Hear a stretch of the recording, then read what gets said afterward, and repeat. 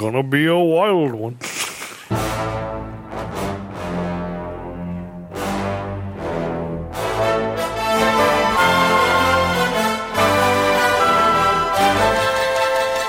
Welcome to Bad Puns and Machine Guns, the podcast where we watch and discuss every Arnold Schwarzenegger movie one at a time, and maybe the occasional surprise as well. I'm Kevin Keene.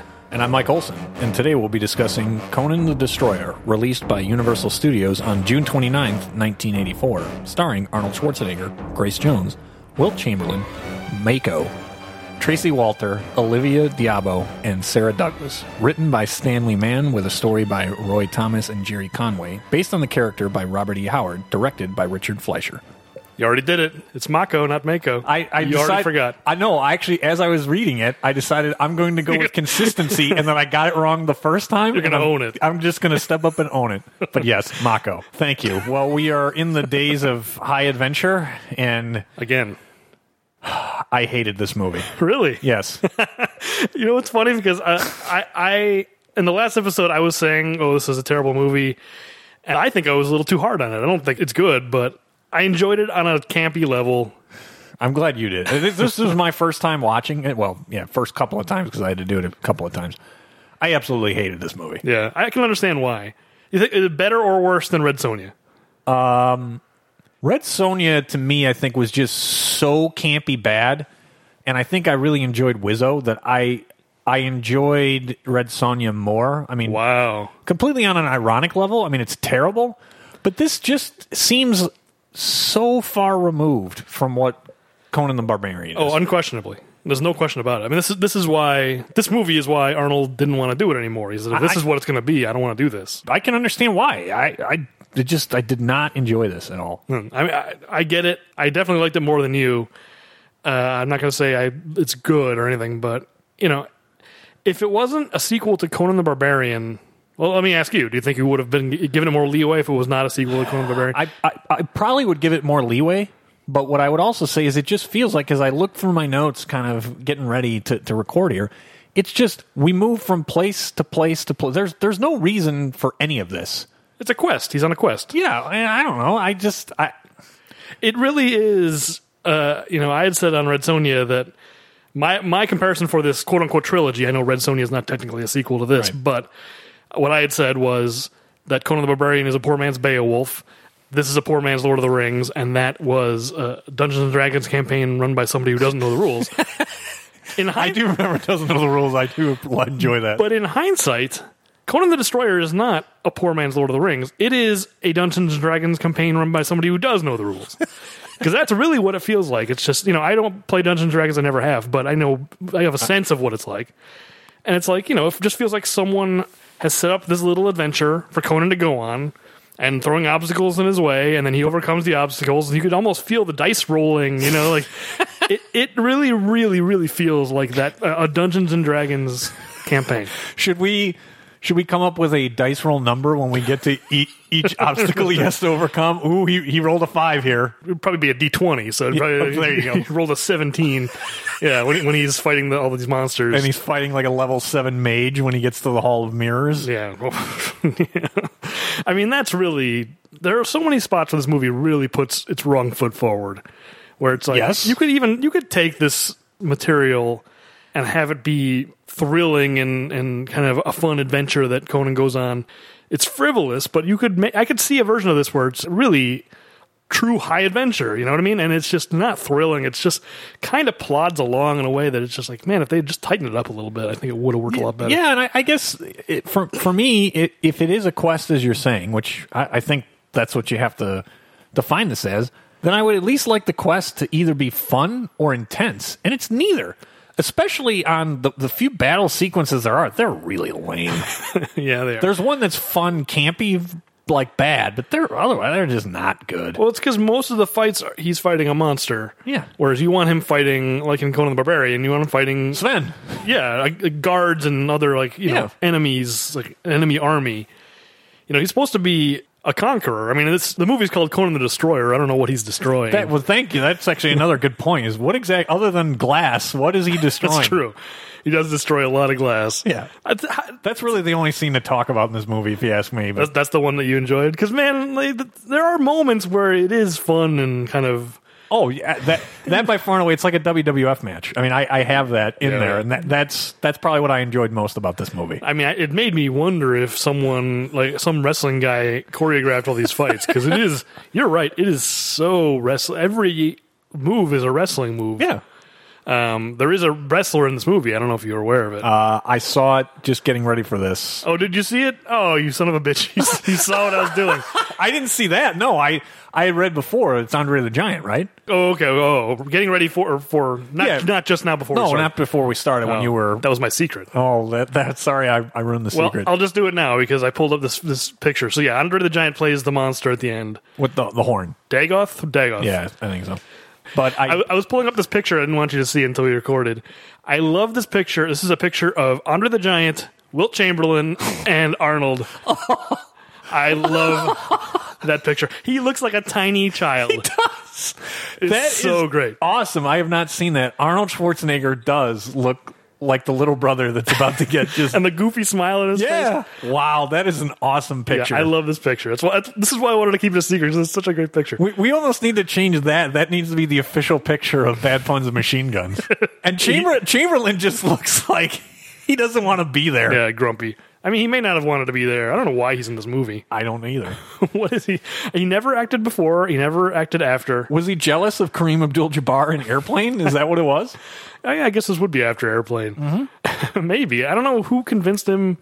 I'm sure there's probably some story on the internet to read about it, but it's just, how did Wilt Chamberlain end up in this movie? I guess he just had nothing better to do. Maybe he was trying to add to whatever his claim total was of 20,000 women that he slept with. Maybe he figured Hollywood I need to break in and do a little bit more through Hollywood. Oh, his drawing power with the ladies is waning. And exactly. I gotta get my face out there. I gotta get reinvigorate my name out there. When did he start talking about that? I don't remember. Didn't he write a book or something? I think it is in a biography. Yeah. I wonder if that was before or after this movie, but I mean, it was probably after. I don't think Wilt is necessarily that terrible. He just doesn't seem that interested. He's just kind of there. He's just, I'm a big tall guy. Yes. Why have a 7-foot tall guy? You could have cast someone shorter but more powerful. He doesn't seem like imposing. No. He's so lanky and tall. His feet are dragging on the ground when they're riding horses around practically.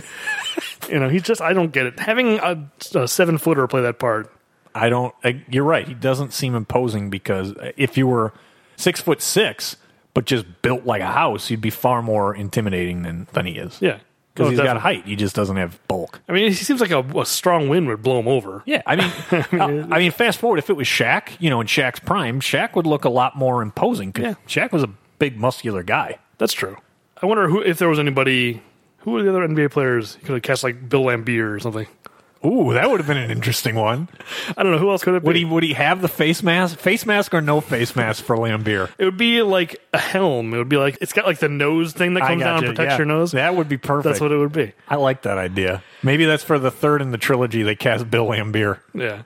But anyway, I mean, you don't like the movie. I like it okay. So I mean, maybe we should just jump into it. Let's just dive in. I mean, this basically is just from A to B to C. I mean, there is not subtext. There is not plot. I mean, that's the thing for me, is like Conan the Barbarian. I didn't remember it that well, but there were a lot of things that it did well. Like that, you had noted right away, that forging of the sword for the opening. I mean, there was a lot of stuff that Milius did that was a good movie. This is just, we need to move from place to place on the quest. And I might as well be playing Final Fantasy, because that would be a lot more fun. Well, I mean, Final Fantasy feels a lot more mythic even than that. Yeah, I guess that's what I'm saying. I don't. Everything is very frivolous. Like, it doesn't feel like. Well, and I think part of the problem is to a certain extent, it's kind of unavoidable, because Conan the Barbarian was the story of the formation of Conan the Barbarian. Anything that comes after that, well, not anything, but it's a difficult thing to follow that up with something that has equal gravitas. But they didn't even try. It was just I think this was like a family film. Or, it was an adventure-like family film, and they changed the tone of the series, and to its detriment. Yeah, I mean, this is rated PG, and the first one was rated R. I mean, there's no question about it.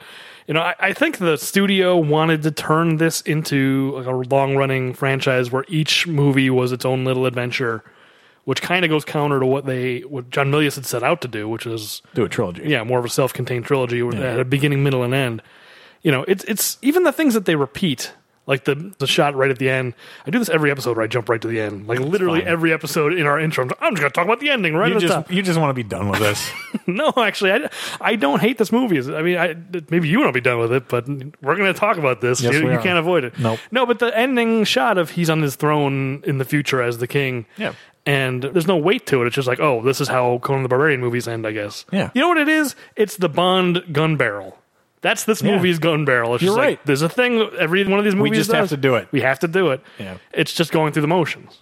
Yeah. So, but I don't know. All right. I still, there are parts I get. You're going to kicked out. defend it. I'm going to tear it down. So let's dive in. I'm not going to defend the whole thing, but there are parts that I enjoy.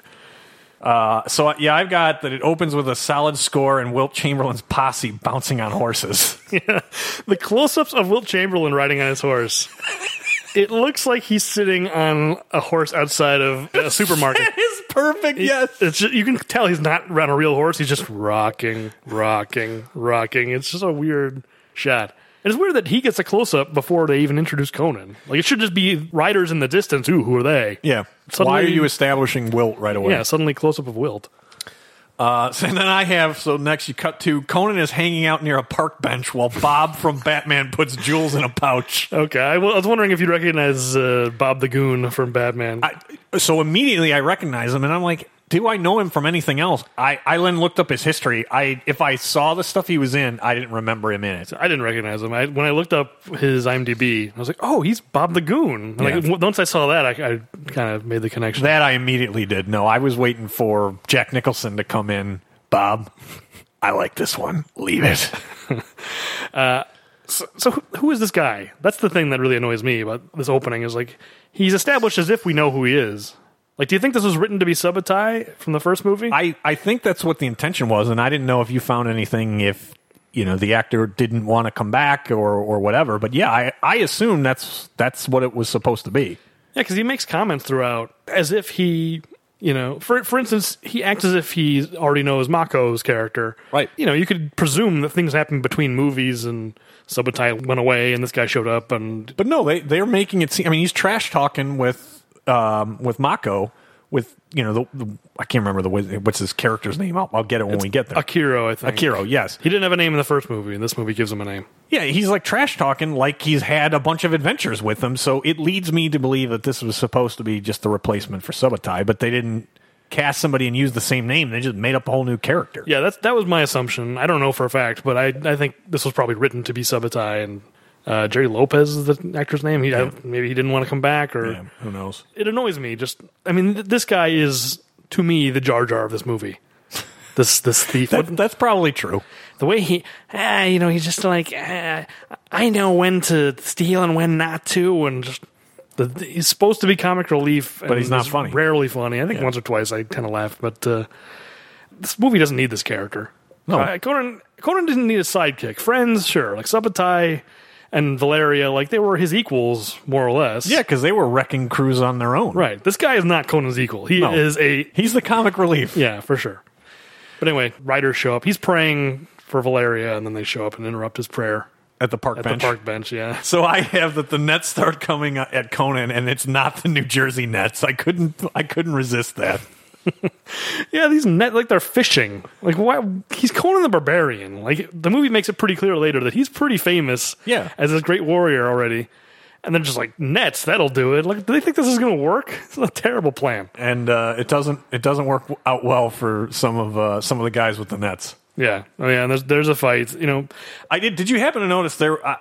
I thought there, or at least I noted that there was a pretty cool stunt early on there where they had like two horses coming at him with the nets and then like flipping. That was a pretty cool stunt because those are real horses. That's not CGI. Yeah, I mean, they definitely knew how to trip horses. I think a lot of that comes from, the Italian movie industry. For like a decade and a half prior to this, was making a lot of westerns. Part of me kind of feels bad because I don't think that's good for the horses. I don't think they're being terribly hurt, but no, I'm still tripping horses. Yeah, it's probably not good. It's still, to me, it still was a pretty cool stunt to see. You're right. In terms of, I guess, animal ethics, probably not a good thing and probably wouldn't be done today. Yeah, I don't think the action choreography in this movie isn't bad. No. I mean, the only problem is when he's fighting a dumb monster.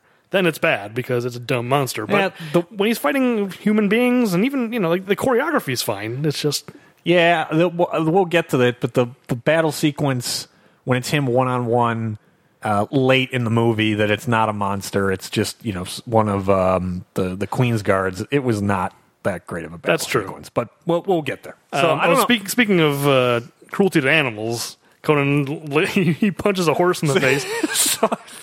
What did I have on there? Oh, so I had a horse gets punched in the face. Apparently, Conan doesn't need to be high to fight animals. Is what I put down. No, and later this gets confirmed. Yes. So do you want? Are you tallying the kills, or are we just going to do it at the end? Because there's a couple on here already. I've got mine. I've got 8. There's nothing really that interesting in this fight. So not really. Is that what you got? Is 8? Let's see. I got 5 over there. Yep, that's what I got. And Bob the sidekick. I know it's not Bob. Malik. He had one of them. Malik. Yeah, the one thing I do find weird about some of the cinematography is when he's fighting guys and the camera is showing it from like the enemy's point of view, like Conan's just stabbing at us, like at the audience. Yeah. It's weird. Like it's playing like this heroic music. I do like his new theme, by the way. Yeah, that's not in the original. Because it wouldn't have fit in the original movie, which is a lot more morally ambiguous, I guess I'd say. Whereas this one, he's just the hero, and just Right. So however it goes. I'm sure we'll hear it later. But I like his theme, even though it is a little heroic and.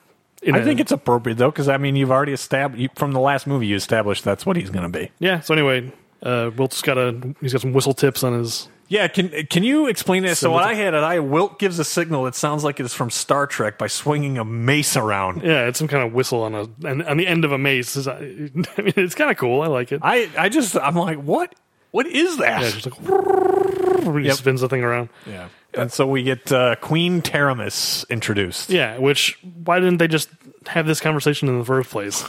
There's like catch him in a net. Whoops, that didn't work. Here, let me try to convince him. Yeah, which she totally does.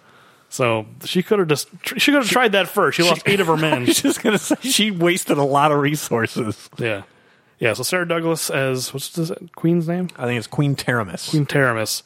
So Sarah Douglas, I automatically have a soft spot for Sarah Douglas because she is in Superman 1 and 2. Oh, okay. There's a lot of Superman connections in some of these movies we've been doing. At least this time it's Superman 2, unlike the guy from Superman 4 in our last episode. Who was that guy? The bad guy in Raw Deal. I don't remember his name. Yeah, but who was he? Wasn't he some minor character in Superman 4? Yeah, in Superman 4 he plays a newspaper owner. He owns That's right. A gossip rag newspaper they buy out the Daily Planet. Yeah. It's not interesting at all. And at the end, Perry White buys it back. Like, that's the extent of the subplot in Superman 4. We did it. We bought the Daily Planet back. I don't even remember how he raises the money. It's just like, we did it. Don't worry about it. Superman's robbing a bank, or, who knows. No, but she's great in Superman 1 and 2, and I as like Zod's right-hand lady. So I think she's fine in this. It's very arch and... Yeah, she doesn't have much to work with, but she's fine with what she's got. So she tries cutting a deal by basically saying whatever he wants, and he wants Valeria to be brought back to life. And he just accepts that she's able to do this. She's already proven that she's relatively incompetent by just sending guys with nets at Conan the Destroyer, but he believes that she has the power to bring Valeria back. Yeah, I think that they needed to have something of her like demonstrating the ability, some kind of a power to see what he believes. Because it's flimsy. He does come off as kind of a sucker. And for a guy who's one of the world's greatest thief, he's very easily taken. And someone who distrusts sorcerers, because the whole first movie is about how, and he says in this movie he doesn't like magic. It's true. But I forgot about the magic part. You're right. And what they're trying to do is they're really trying to sell us on how much he loves Valeria, that he'd do anything to bring her back, which is, first of all, very reliant on having seen the first movie. It's true. It's interesting that the character relationship that is most important in this movie is between Conan and a dead person. Yeah. Like, there's no other relationship that really means anything. All he cares about is Valeria, who does not appear. You're right. So, I don't know if I buy from the first movie that he loves her this much, that he basically, it's indicated that he kind of is willing to let the world burn in order to bring her back. There's this indication that what they're doing may bring about the end of the world. And Mako End goes, of days. yes, the end of days. And Mako goes, death to the world and life for Valeria. It's like, that's how much he loves her and wants to bring her back, that he's willing to let the whole world burn. So I think that's kind of interesting. They could have done something with that, but no, he has to be heroic because they're trying to sell toys or whatever. So Yeah. there's potential in this idea of him trying to bring Valeria back. Yeah, But it could have a different tone, but that's not where they went. They went with a fantasy adventure to have a standalone movie and not something that could have been darker. You're right. Yeah. Well, I mean, it's just that he goes along too easily, for sure. Yeah. But he does go along, him and Malik. Yes, they ride back into town. Can you help me with this? You've got rich guys with jewelry that see him and start like holding on to their jewels. How can he be this great thief if everybody knows he's a thief? I mean, Isn't subterfuge one of the things you need as a great thief? I think really what it comes down to is thief is the wrong word. He's like a raider, or he's like A pillager? yeah, he's a bandit. Like, I There, think that's a bandit. That's probably better. It should be Conan the Bandit. Conan the Bandit. Yeah, that kind of works. I mean, I think this movie, more than the first one, he seems to almost come off as like a Robin Hood figure, which is totally wrong for Conan, but I think that's what they're kind of going for, because as they ride into the village, all like the People love him. the villagers come on, hey, it's Yep. Conan the Barbarian. They're like so psyched to see him. Yeah. And the rich guy is the one who's covering up all his jewels. So I Yeah. think that seems to be the idea. I think you're right. Robin Hood was a famous thief. Yeah. But again, I don't think I'd call him a thief. He's a bandit. And I think that He's a bandit and a redistributor of wealth. but I don't know if Conan's actually redistributing. He seems to be keeping all of it, but they love him anyway. Maybe he gives them just like a small taste and they don't know how much he's keeping. All my droppings, you can have whatever we drop. You can wet your beak, but I get the rest. So the And return of the camel. I hate this so much. It's funny because I love it. Oh, I hate this. I totally get why you'd hate it, but I think it's so it crosses through the other side. It's so we dumb. get completely just. You don't think it's funny when we okay. should explain? He sees the camel from the first movie. it is specifically stated to be because Yes. Malik says, "Do you recognize that animal?" It's like, how do you recognize a camel? And also, he wasn't there, so how does he recognize the camel? Well, I took that as that every time he comes into town, he gets into a fight with this camel. And there's like 8 other encounters that we're not seeing. that you haven't seen over the years since he's gotten to know Malik. When Subutai went his own way, he's punched this camel more than twice, is what I took that as. I forgot I had this note, but I do have. This is my note is okay. So just like Kaminsky's faked death, I have a number of problems with this camel situation. Kaminsky's death, there were some great ones. I'll read through these. I literally don't even remember writing this. It's been a long day. Okay, so first things first, I say it's really funny. That's the thing. I don't know how you can hate this so much when the face that Arnold makes when he gets angry at the camel. Okay. It's so funny. I hate it because it just doesn't fit with what these movies are supposed to be. It fits with this movie. I can't deny you that it is funny and that I did laugh. Okay. Okay, so there you go. It's not. How could you hate it if you laughed at it? All right. I can understand hating it because it's tonally wrong for Conan the Barbarian, but I mean, unfortunately, you just have to accept the fact that this is This kind is of a movie. different movie. All right, that's fair. All right, so if it's the same camel from the first movie, how does Arnold's buddy recognize it? And if it's not the same camel, does this mean that Conan has been assaulting another camel between films? Okay, and then why would he apologize to a camel? Is this a magical camel that can understand and accept and or reject apologies? Maybe it's Joe Camel. Yeah, he's smoking a cigarette. He blows smoke in Conan's face. That's what I think of your apology. And then, yeah, if this is just a camel, then Conan is getting offended at the rejection of a dumb animal to his apology and responding with violence. And at least in the first movie, you could say he was under the influence of opium or whatever it was. Yeah. He is as sober as can be. Absolutely And dead just sober. comes in and just jacks a camel in the face. But presumably this is just a camel, right? This is not. I mean, this is a magical world, so maybe this is a magical camel that can I take understand. I take this as it's just a camel, but it's the same camel that he assaulted previously. Yeah, I think the movie makes that clear that it's the same camel. I do also like that he hits the camel. He bonks it on the top of the head, like the Three I Stooges. was just going to say, you like the Three Stooges aspect? Yeah, because in Conan the Barbarian, he just punches a camel. Yes. He's just high, and he decides, I'm going to punch this I'm camel. going to throw a right hook at this camel. To be fair, I mean, yes, he's high in the first movie, but at least this time he has a reason for punching the camel. The camel spit on him. But the camel spit on him because he probably assaults the camel every time he sees the camel. Well, that's the thing. I think the movie is, whether the camel's intelligent or not, the way the scene plays out, he tries to apologize to the camel. He's like, I'm sorry about what happened last time. The camel spits on him, and then he gets angry and bonks it on the head. Can we just state this? This is absurd because we now have in the first 15 minutes, probably the first 10 minutes of this movie, he's punched a horse and he's punched a camel. Yeah. This movie is just dumb. Yeah, it is dumb. It's kind of why I like it. It's dumb in bad ways. It's dumb in good ways, and this is one of the good ways. All right. Yeah, this is definitely like a record for like animal violence for Arnold.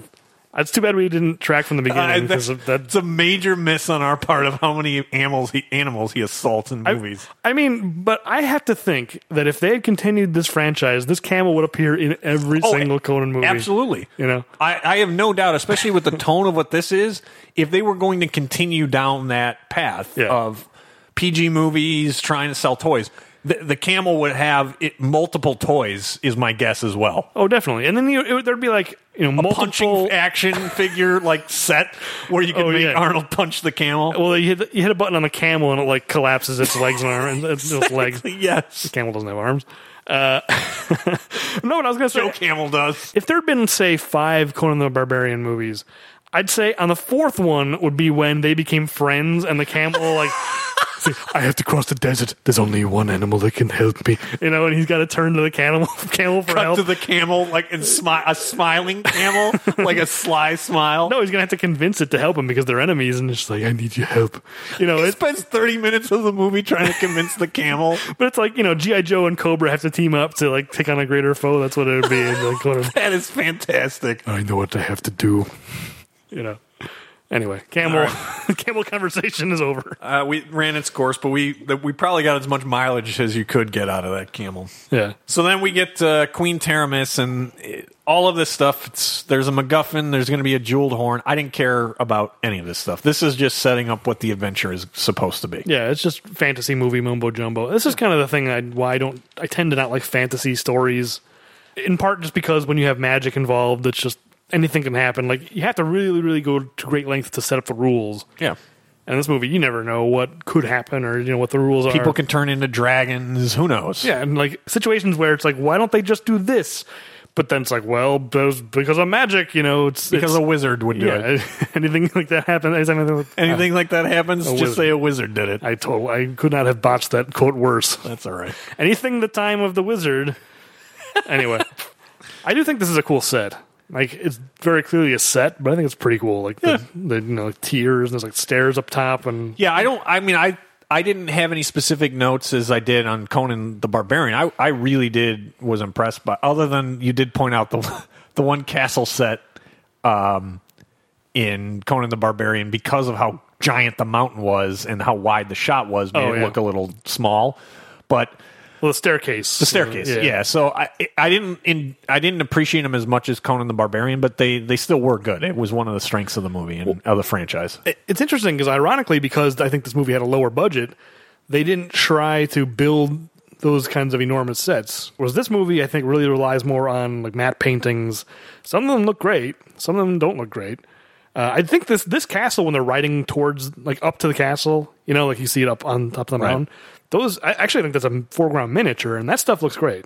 Oh. I think that... I didn't know it was a miniature, but it does look good. Yeah. Actually, it's funny because a fly flies past the miniature, and I remember thinking, like, it's a good thing the fly didn't fly behind the miniature, because then it would have been, like, Attack of the Giant Fly.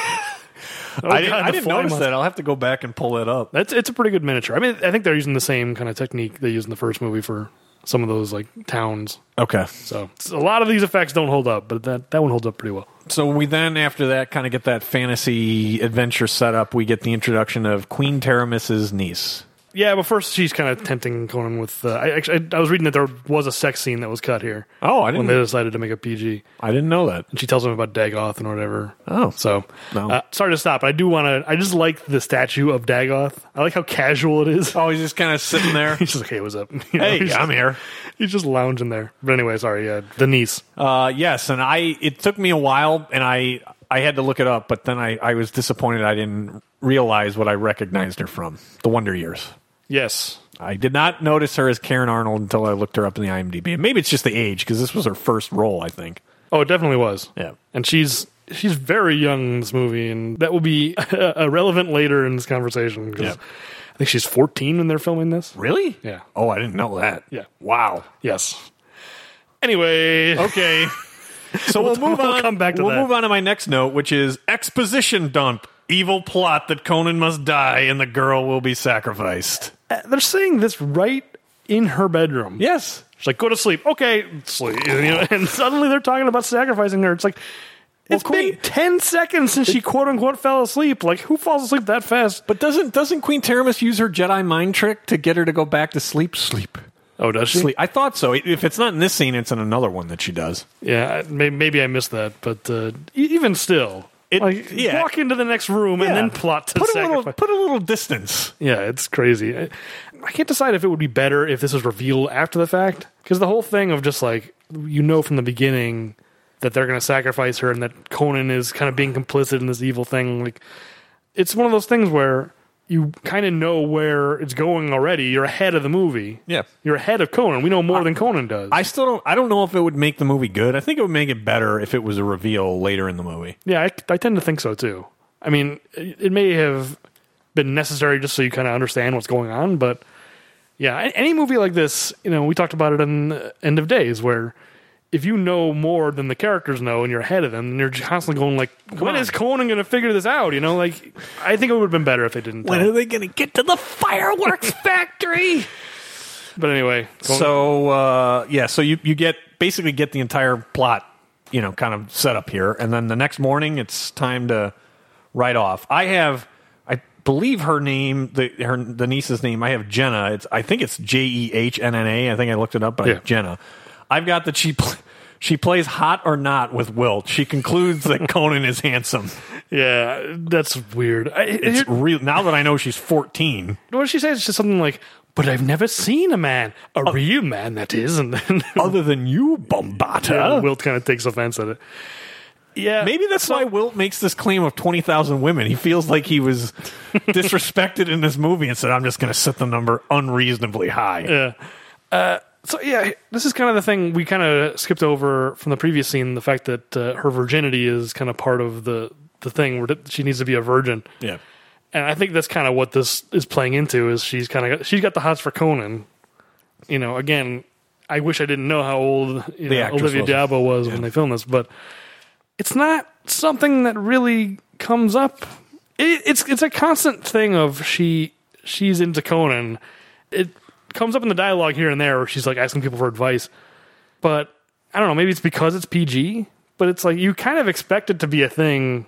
Was it Monster Squad? Is that the movie where they have to sacrifice a virgin? It's like, you're not a virgin, like it was kind of like the joke of it.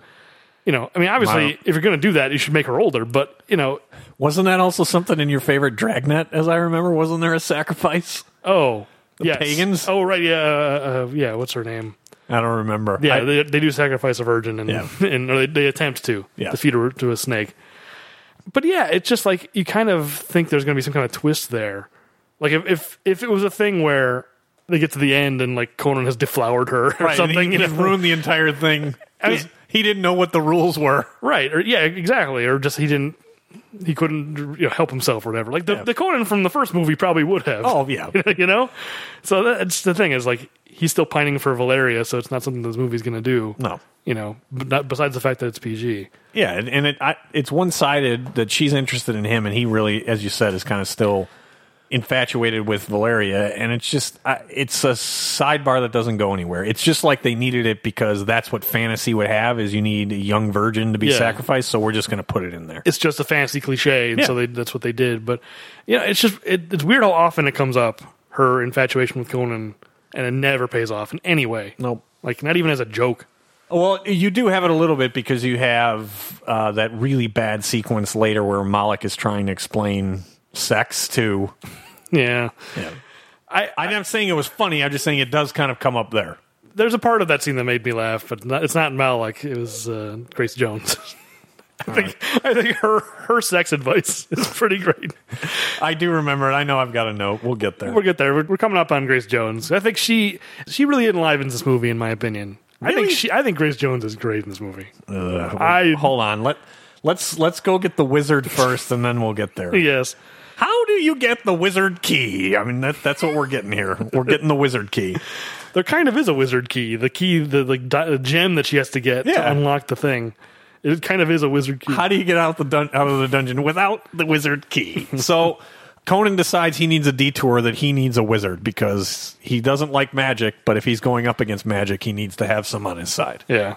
So luckily they get there just in time. It's amazing. Because he's about to be eaten alive. Well, there's the joke here. I think it's way too contemporary a phrase where the princess says, "What are they going to do?" And what's his name? Malak says, "Have lunch." Lunch? Lunch is a thing in Hyboria? Apparently in the Hyborian age or whatever it is. Just the word lunch does not belong in a fantasy story. I mean, if you're going to do like a goofy kind of, tongue-in-cheek, then fine. But this is not that tongue-in-cheek. No. Just imagine Conan be like, "We will destroy our enemies and then have lunch." That would be a great change. Just lunch. The word lunch. Enjoy a nice supper. Well, speaking of conquering his enemies, they take out these cannibals. Yeah, I've got 3. Is that what you got? And then one gets a concussion? I only have 2. Really? Uh-oh. Kills 2 cannibals. One's head comes off. 9 and 10. 2 guys attack the camera I have. Conan hits one on the head of the sword. Oh, I assume he's not dead. It made a bonk sound, is what I wrote. Yeah, no, so I had 3 for some reason. I said Malak talks trash to Akiro, and Conan bangs one last savage on the head. Concussion, no kill. I don't have a third one. No, do you want to find it? No, you're the official scorekeeper, so if you've got 2, then that's the official score. Well, go ahead and summarize. I'm going to find it. We need to confirm. Yeah, so that generally is it. And then what we get from there is that Conan and the rest of the crew keep on traveling after Akiro, of course, is willing to join the team after he's been saved. I do think that is a great exchange, and it's really built on the first movie and kind of the built-up goodwill from Conan the Barbarian, where Conan's like, I need you, and Akiro's, I'm yours. Yeah. Wasn't supposed to have the volume on.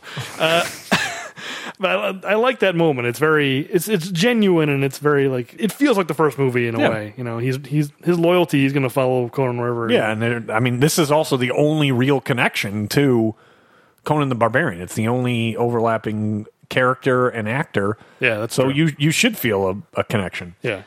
And so the Queen's Guard is basically just a little bit behind them and chasing them. And yes, now we get to Grace Jones. Which, yeah, the Queen's Guard, they show them so many times.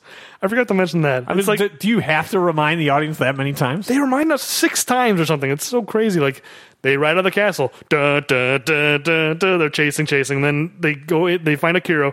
Then cut back to these guys again. Chasing. It's just every time Conan and the crew does anything, cut to these guys. Queen's Guard. Yeah. Queen's Guard. Boy, it really is too many times.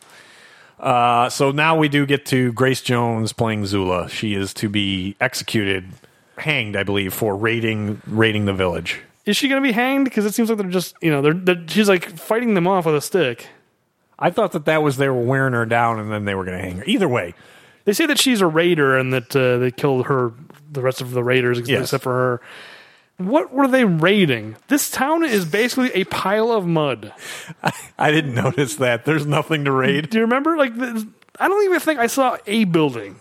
Not a single building. Maybe it was the town and they were on the outskirts. The raiders stole the whole town. Yes, they took everything. All right, I pulled up the Akiro scene, so I want to get some clips. I want to get. That's a little over the top. I don't mind it. Yeah, that's pretty extreme for PG, I must say. Yeah, see, that's 2 right there. Walk in the head. So you counted that guy, I'll bet. Hold on. Those savages should thank me, sparing him a terrible stomachache. Why would they want to eat someone as old and as sour as you? By the way, I'm Malak. Nice to meet you. My magic would be in their blood. At least they could have washed you first. Then they're just running away. Unless this guy. Oh, see, this guy accounted with the concussion. Hey, box this guy in the head, yeah. So no, two bonks in the head. See the first bonk on the head. I thought that guy was supposed to be toast. I'll go with you, and I'll say that's 2. That's fine. All right. Since we got it up, should we skip to the town? I just like the idea that this town has anything to steal. I'm just saying maybe that they're on the outskirts of this town. Well, here's the bad guys riding through. But look at this town. There's literally. Do you see a single house or? There's not. You're right. There's not much for them to steal. What was she stealing? I'm not sure. But anyway, yeah, Conan comes and frees her from her chain, which Yeah. somehow makes her a better fighter. Yeah, frees her from the chain. Doesn't do anything else though. So I guess in his mind, he just makes it a fair fight. Does he though? She had a lot of give on that chain. Like she was fighting them off and kind of struggling, and then he breaks the chain, and basically she's doing the exact same stuff, but now she's winning because Conan inspired her or something. Of course. Well, and she's got better range. I guess. I mean, it's the idea is that she's gonna be loyal to Conan now and follow them. I do kind of like it. Go ahead. I'm going to give you my note on Zula. Well, I was gonna say I like Wilt's line where he goes, "Thieves should be hanged." And I'm going like Conan and Malik are right there, guy. Like he's got a little bit of tact. He wasn't subtle, or Queen Taramis wasn't subtle while revealing her evil scheme, and he's not. He learned from his master because he's not subtle when basically saying, "Yeah, we should hang these two right now." I mean, it's clear that he probably does think that. Actually, it's not clear because his character isn't all that well defined. But he probably does think that. So just let me get what I had on after he frees her. I said Conan sets her free, and she dishes out concussions, testicle shots, and then screams like a banshee. I hate that scream. I know you like Grace Jones. I absolutely hated that. But she's, no, she's a warrior. She's giving her war cry or whatever. I didn't buy it at all. Okay, I like Grace Jones in this movie. I think she's good. Speaking of screams, I almost forgot about this, but there's one sound effect when she's chained up. It's sound effect corner. It's just, I guess I'm going to do this once an episode now, but listen to this sound effect, this like screaming sound effect they use. Okay. As she's being attacked. It's a guy going like, ah, ah, just so you can listen for it. All right. The number of times they use it. Here.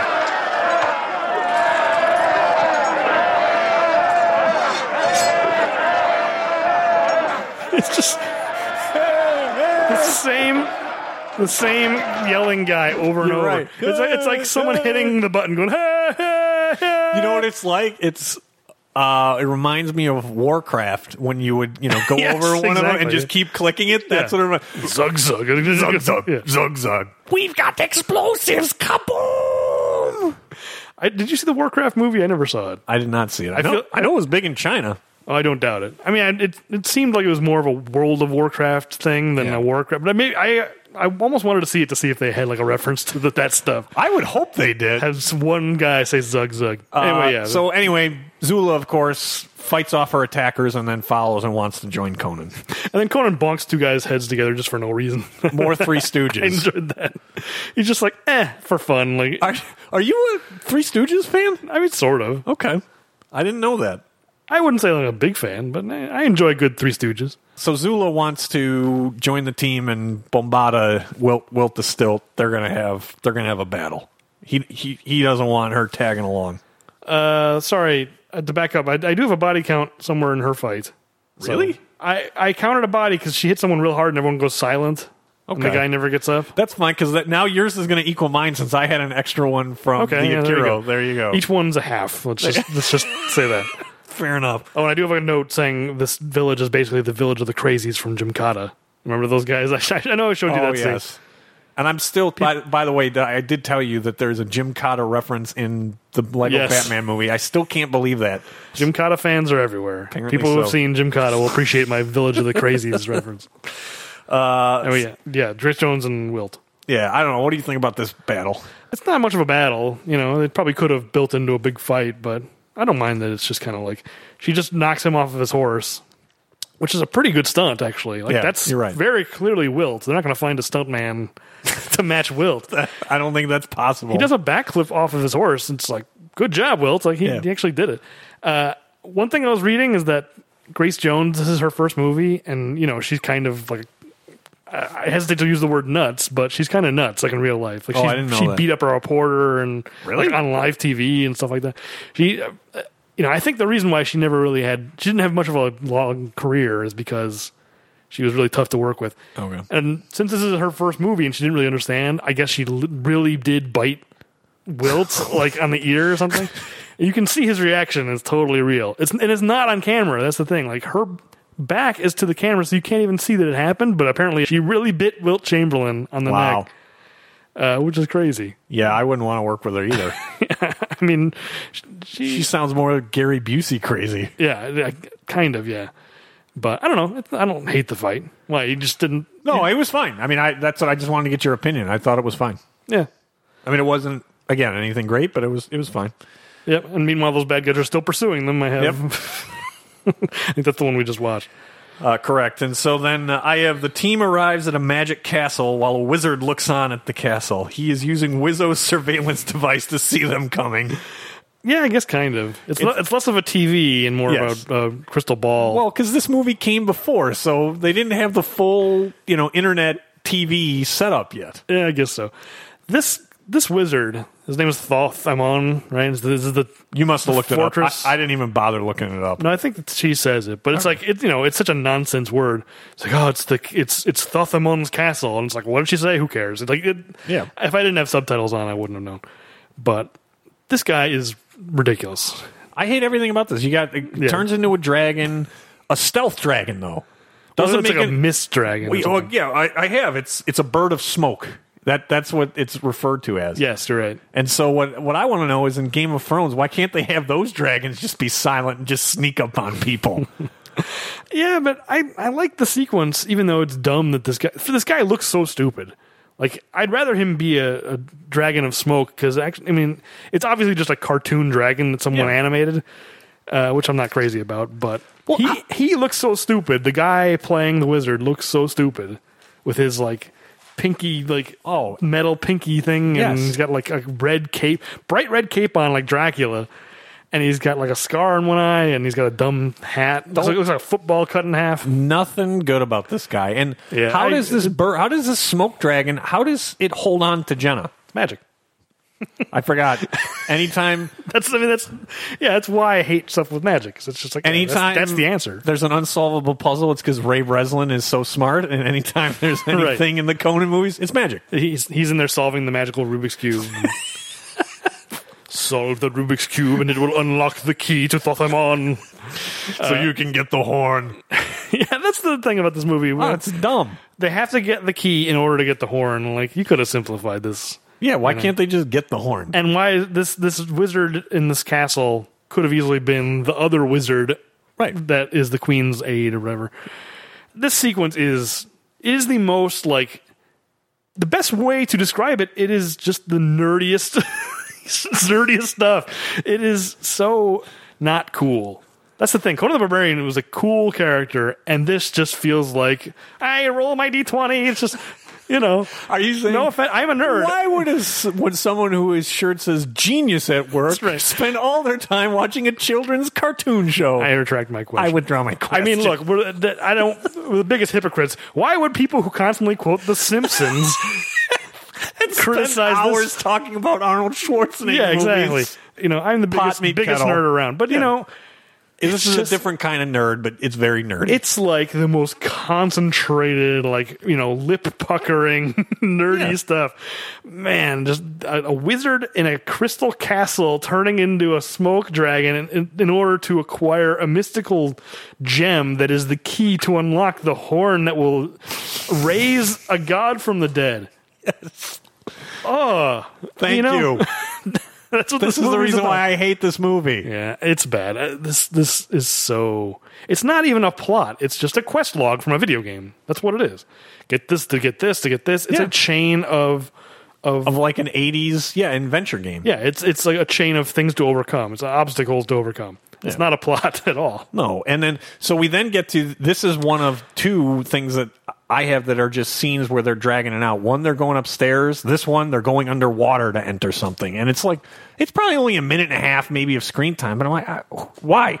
Why did they have to have this swimming sequence in here? Yeah, but at least they explain how they're infiltrating this place. The first movie, it's just like, they win in the back. And they kind of do that later here. But, in both cases, I'd rather they explain. I guess. Otherwise, it's just like, what are they going to do? Just walk up and fight the guy? Like, Well, I mean, you want to have a little bit of adventuring going on. I guess, but Conan's a blunt object. I like it when he just bowls his way through things. Nah, I like the idea of Conan collecting a band of adventurers and going on an adventure with them. I like that. And like the times when this movie is that, I'm enjoying it for the most part. I guess it's just so I've got here. Did you happen to notice that the score as they're doing it's like a xylophone, like a cat's shaking its tail, and then right at that moment, Grace Jones is like clearing out a wedgie. Oh yeah. I just laughed for some reason. It made me think that they told Basil Polidorius to score that moment. Like, what is Grace Jones doing? She's like picking her costume out of her ass, out of a wedgie. Yeah, and so it's just like, I guess we got to use the score to make it a joke. Yeah, play it up. Yeah, and she's like, that's like a tail too. That's the other weird. No, thing. it's like a cat. That's the thing. The whole sequence reminded me of that. Yeah, now that you mentioned it. But so getting to then, they go up these stairs. Just what I had is it's just a bunch of wasted time, and there's not really any suspense. You know that they're going to make it and face off the wizard because that's what this movie has to be. Yeah, well, the fact that it's just a weird, lonely guy living by himself in this castle. Like, he has no guards. He's not, like, a power... He's just a weird wizard. Yeah. Like, yeah, there's nothing to this. Like, there's no way to build it into a bigger sequence because there's only one person that they're going to come into contact with. Yeah. And then, so, basically a trap has been set. And neither Wilt's Bombada strength nor wizarding it open works. So Conan is on his own in the Hall of Mirrors. Wizarding doesn't work, but then after this fight, Wilt just smashes the thing open. I know. Again, like the logic, they really need to be spending time explaining the logic of this magic, and there's no consistency with any of these rules. No, so they can't open it until they can. Let's talk about this Hall of Mirrors and the WWF fight that ensues. Yeah, it wouldn't be so bad if it wasn't just a guy in a Halloween mask. Yeah. That's and with really a weird tongue, too. Yeah, well, I think they're trying so hard to make it look alive. It's like, what movie? Oh, it was in Return of the Jedi. It's like the way they tried to make those Ewok masks look like living. They told the actors is like stick their tongue out as much as possible because like literally nothing moved on that mask. Gotcha. It was just, and so I think that's what they're trying to do here is just like stick your tongue out. At least it'll look like you're a living creature and not just a mask. It looks like the Toxic Avenger. This thing. Ooh, I remember it. I didn't make that connection. That's a good comparison. It's similar enough to the point where I wondered if Troma, when they made Toxic Avenger, just found this mask or bought it like secondhand. It was just laying around. It looks very. I mean, I think Toxic Avengers has like one eye that's messed up. Yeah, that's all I could see was a Toxic Avenger. That's a good catch. So I've got a couple of nice WWF moves in this fight, especially the head nod when the monster starts spinning Arnold around. Did you notice that? He's like nodding as he's got him by the legs and spinning him around. He's like, yeah. Exactly. He's excited. Yes. Yeah. That spinning move, I don't know if you've seen any of the GIFs online. No. There's that's just another thing I should have pulled up, but that moment of Arnold of Conan being spun around is like there are so many GIFs on the internet. Hold on. As you pull it up, basically what this then comes down to is he's trying to use brute strength. It's not working. And then by accident, he breaks one of the mirrors, and that puts a cut on the monster. And it takes him still a little while to figure out, I need to just shoot the glass and start breaking the mirrors to eventually kill this monster. There's no explanation for why the power is derived from these mirrors. I mean, it starts with the thing coming out of the mirrors. It's like multiple of them. They all merge into one monster. And it is like Little Red Riding Hood. Yeah, he's in a cloak. Yeah, here's the GIF, by the way, the GIF. Oh, this is one of those things that this movie makes. This kind of thing makes it worth it. Anyway. Rose the Destroyer. That's awesome. I'm sure most people know what GIF I've pulled up. I googled Conan GIF spin. I'm sure it's the one with Titanic. So, is this monster the sorcerer or is it his minion? No, I think that the sorcerer is using his magic to create a monster. To create the monster in the mirrors, and then as it's being overcome, Conan chucks his sword through one of the final broken mirrors and kills the wizard. Okay, well, why? Once he's down to the 2 mirrors. Well, first of all, I just want to say I love the moment where he's running around smashing the mirrors. You know, I think that's fun. Like Conan, like realizing it and then like gleefully just like just running around smashing stuff. Yeah, he's shoot the glass. I like that moment. I think it looks like it's fine. Arnold is having fun running around. This smashing is probably the place my favorite scene in the entire movie, so I'm Okay. not going to fight you on that. All right, but okay, question. He's down to 2 mirrors, and he goes, "You're behind one of them, wizard," or whatever he says, and then he chucks his sword. Why? Why doesn't he just smash the last 2 mirrors and then see what's behind it? I don't. And if the wizard's behind him, just stab him. No good explanation. I like how Wilt and everyone behind are like, no, don't choose this one. Yeah. It's almost like a children's show where it's like, which mirror should he throw it at? Should it be this one? No! No, swiper, no swiping. Swiper, no swiping. Do you know which mirror he should throw it at? Yeah. Yeah, it's my job. So he... How many Simpsons references can we cram into this one? We're bored by the movie, and this is what happens. We're cramming in every Simpsons quote we can. So he chooses the right mirror. Wizard is dead. And then... I love how he comes out with the sword in his chest. He's just like, impaled. I need to display to the audience that I'm dead. He just shuffles his way out there. Yeah. And then what's funny is then somehow Wilt is able to then break through. All this time he wasn't able to, but he was able to now. That's the thing. Conan should have smashed open the last window to let them through. So at least it would have been consistent to say, like, oh, these can only be smashed from one side. From the inside. Right. Right. Yeah, that would make sense. But no. It's a one-way mirror Nope. / two-way mirror. Yeah. But no, throw that out. Now it can be broken from the outside. Yeah, it's so dumb to have Wilt do it. Yeah. But whatever. But anyway, this wizard's body count number 12. I didn't count the monster as a body count. No, It's a monster. Yeah, I took it as that it's just the mirrors, that really is the fighting version of the wizard. So I wouldn't count that either. Well, I guess it's an illusion, because when they're on their way out and the castle collapses and Akira says, "It was all an illusion," or something like that, which is like, what? They were standing in it. I guess it's magic, so I don't know. I'm glad that he said, as Joe Bluth taught me, that it is an illusion and it wasn't a trick. I'm glad to know that right. Akira knows that it's an illusion. And so Jenna gets the special diamond, and they're now moving on the quest. Well, my note is, only she may touch it, or this burlap bag. How can they carry it in a bag if it's magic and only she can carry it? That's the part that drives me craziest. I know I shouldn't be looking for logic in a story about like nonsensical magic, but if you're gonna have a story where only she can touch it and then just throw it in a bag, it's like, well, they don't need her now. Yeah. Wilt can just do the rest. Couldn't somebody just like with their shoe or something like kicked it into a burlap bag and been done? Yeah, pick it up with a mitt. Like wear a glove. If any object can touch it, Well, then- because isn't that what happened in Red Sonja? Wasn't it handled the talisman? yes. Well, in Red Sonja, only women could touch it. Yes, if there's- men touched it, they were vaporized. Yes, but that's what I'm saying. Couldn't men touch it with oven mitts, or no? They couldn't touch it at all. I don't remember. Did that happen in Red Sonja? I don't remember now. I don't know. There's something chauvinistic about women only being able to touch the talisman as well. I'm pretty sure we covered that in Red Sonja. Yeah, it's just anytime there's like magical nonsense like this, like if you're gonna do this, you need to take the time to explain the rules, and they just don't. No, it's because they're probably making them up as they go along. This stuff really annoys me. I'm too logical to handle this sort of thing. I understand. I'm there with you. I'm way too anal about this sort of thing. It's just I can't deal with things that aren't explained like this. Well, now at least we finally get the payoff that the Queen's Guard finally attacks after being very, very well established that the Queen's Guard has been there. Now is their time to make their move. Yes, including an old friend. Sven. His face is hidden, Yeah. but he's wearing a snake helmet. Is it possible that this is the same character? No. Did he survive that spike to his gut? There's no way he survived The that. mousetrap contraption, Yes. The Rube Goldberg thing. I don't know. I like to think that it's him that he recovered because he's wearing a snake thing. He's the only one wearing a snake on his helmet. I like the idea, but there's just no way he survived that. But anyway, yeah, he grabs the princess and some other guards are very easily taken down by the crew. Yes. Conan gets one, Malik gets one, Grace Jones gets one. Yeah, Grace Jones gets one. Her smiling and hissing, I hated. I love it. Are you serious? Yeah, she's Why? fun.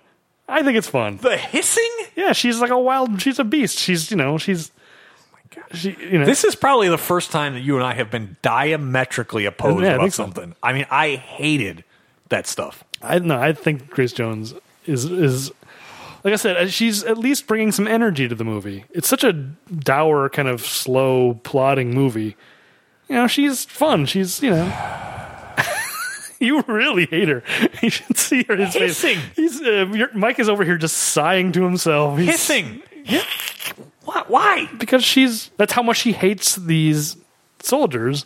She's reacting Why with does her she hate animal them that instinct. much? She doesn't even know them. They just appeared out of nowhere. It's not, you know, I wouldn't necessarily call it hissing, but you know, it's breathing. You should pull it up. It's hissing.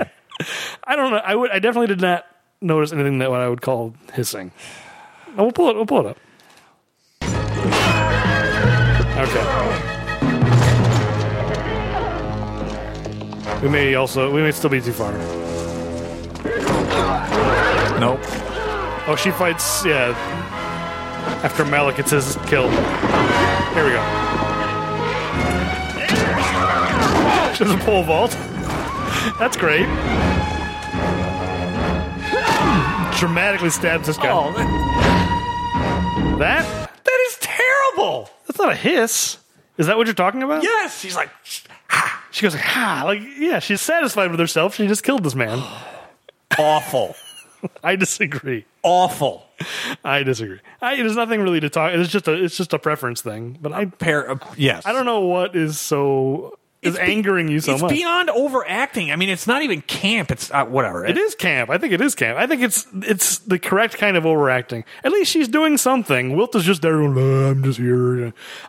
Olivia Diabo is not doing anything all that interesting. Screaming. Yeah, she's screaming a lot. Malik, I hate. He's just comic relief. He's not as interesting. You know, Akiro's fine. He's just kind of doing wizard stuff. Conan is Conan. He's, you know, but he's not really. There's nothing fun about his performance. He's like the thing in the center that everyone's rotating around. Pretty much. She's the one actress who's doing something interesting in this movie. All right, I'm gonna move on. So you're like really hate it. I really do. I mean, I really do. I think she was the worst part of this movie, and it wasn't even close. I think she's the best part, and it wasn't even close. We are diametrically opposed on this. I mean, there's nothing. There's no way to discuss this because we're just banging off of each other. Pretty at this much. Point. Speaking of banging off, now we get to the joust, and I really don't like any of this action sequence with Conan. Really? I didn't think it was that bad. No, I thought this was a pretty weak choreographed, pretty weak fight. I like the pose off that they have before they really get into the fight. You see, I hated that too. Why? I think you actually enjoyed this movie. I kind of did. For what it is, for basically a kid's movie, you know, on the level of, it's like something like a Never-Ending Story or something. Not as good, but, you know, it feels like that. It's like a magical adventure.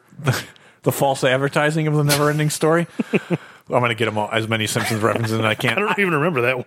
That was Lionel Hutz's Hutz, yes. People versus the Never-Ending Story. Now I remember. No, I would much rather watch Dolph Lundgren in Masters of the Universe than this. That's way more of it's terrible, but it's way more fun than this. I definitely disagree with that.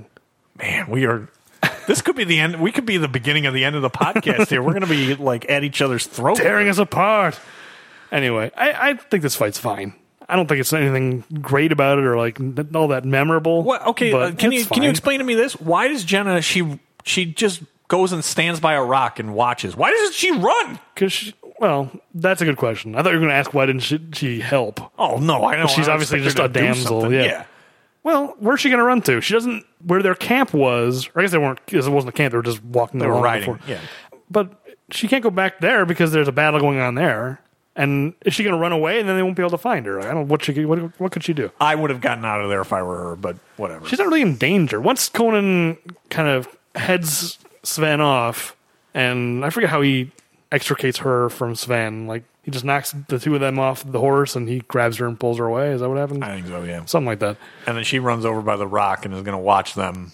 I don't know. I like the setting. It's just like this clearing, you know, in the middle of the forest, and having this little duel. Sven gets a little moment. Sven gets killed yet again. Yeah, he's number 16. You haven't really been. No, it's not as high as I would have guessed either. But I guess the tone of the movie, it's not as high as I would have expected, having never seen this movie before, not knowing what it was. Well, it's the PG Conan the Barbarian. Right, that's what I'm saying. Is that because it's a PG movie, it is probably down.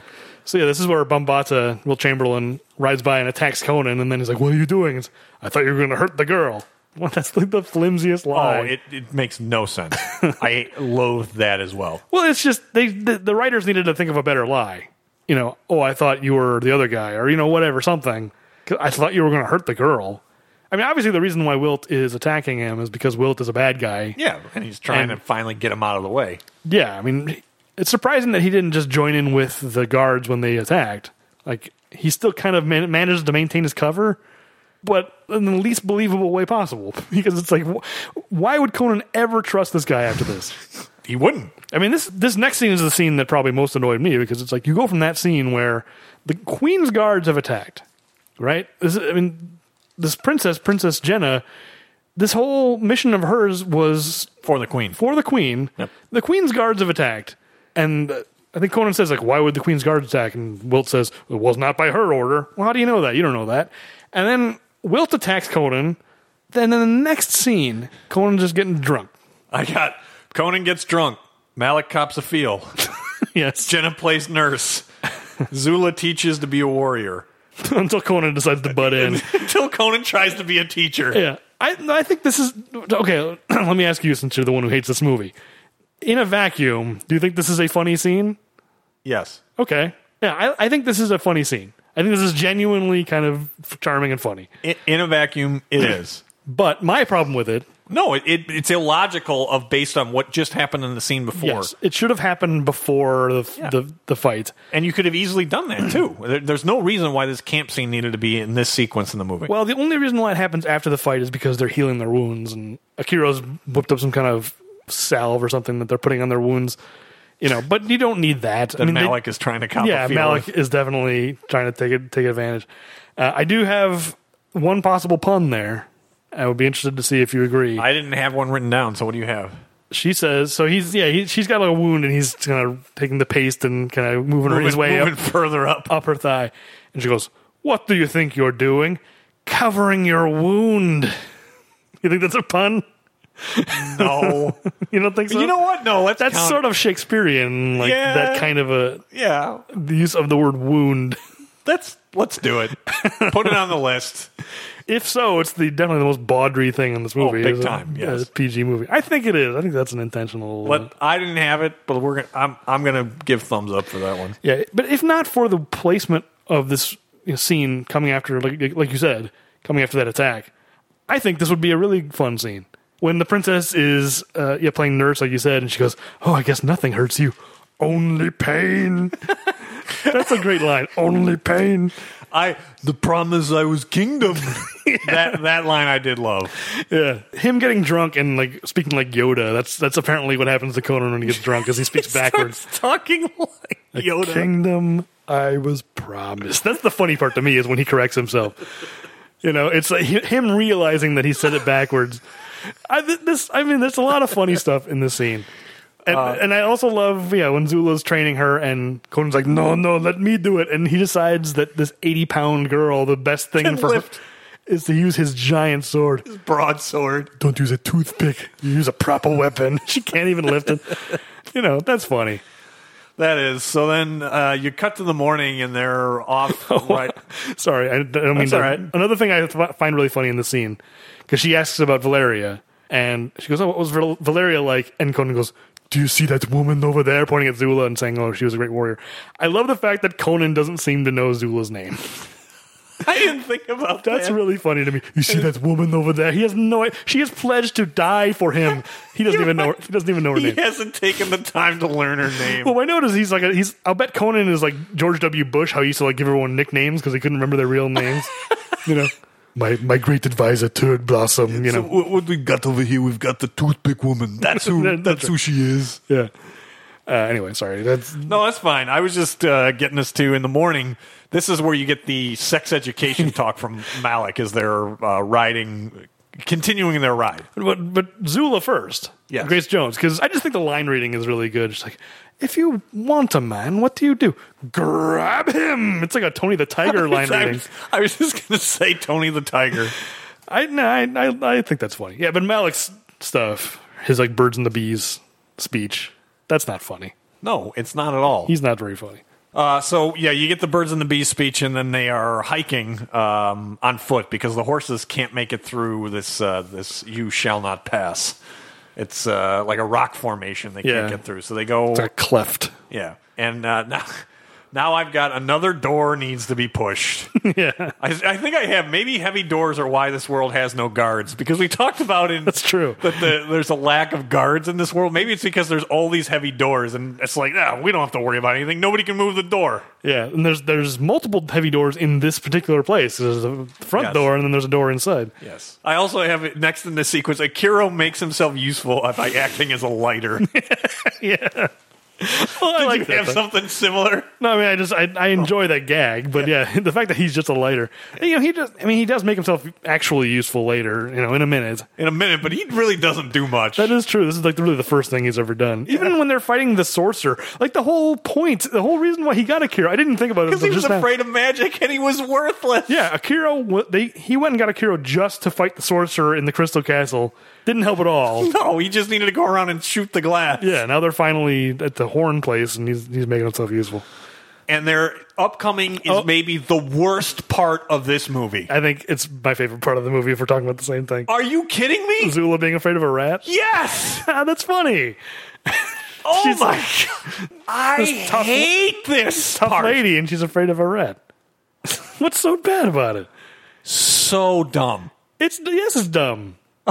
I can't That's believe what's great. I can't. I'm not kidding you. I have a terrible joke about Zula being afraid of a rat might be the worst part of the movie. I think her performance is actually funny. She goes eek and jumps up on a thing. I am actually not going to bang on the performance. The concept is the stupidest thing in this movie. No, it's because she's such a tough lady, and the elephant that's afraid of a little mouse. Yeah. Dumb. I'm sorry, man. I hated that. Because there's no point in even having it in there. The point is comedy. The point is quality humor is what the point is. You shouldn't have revealed how much you hate Zula, because now I'm just to the point where I'm kind of needling you about it. I can't help it.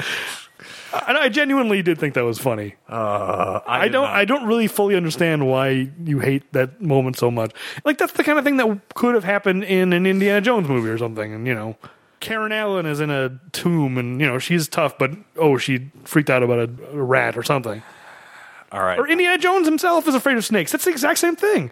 He's a tough guy. He's an adventurer. He's not afraid of anything. But here's some snakes. Ooh, he's freaking out. Ooh, there's a snake in the plane. It's the same gag.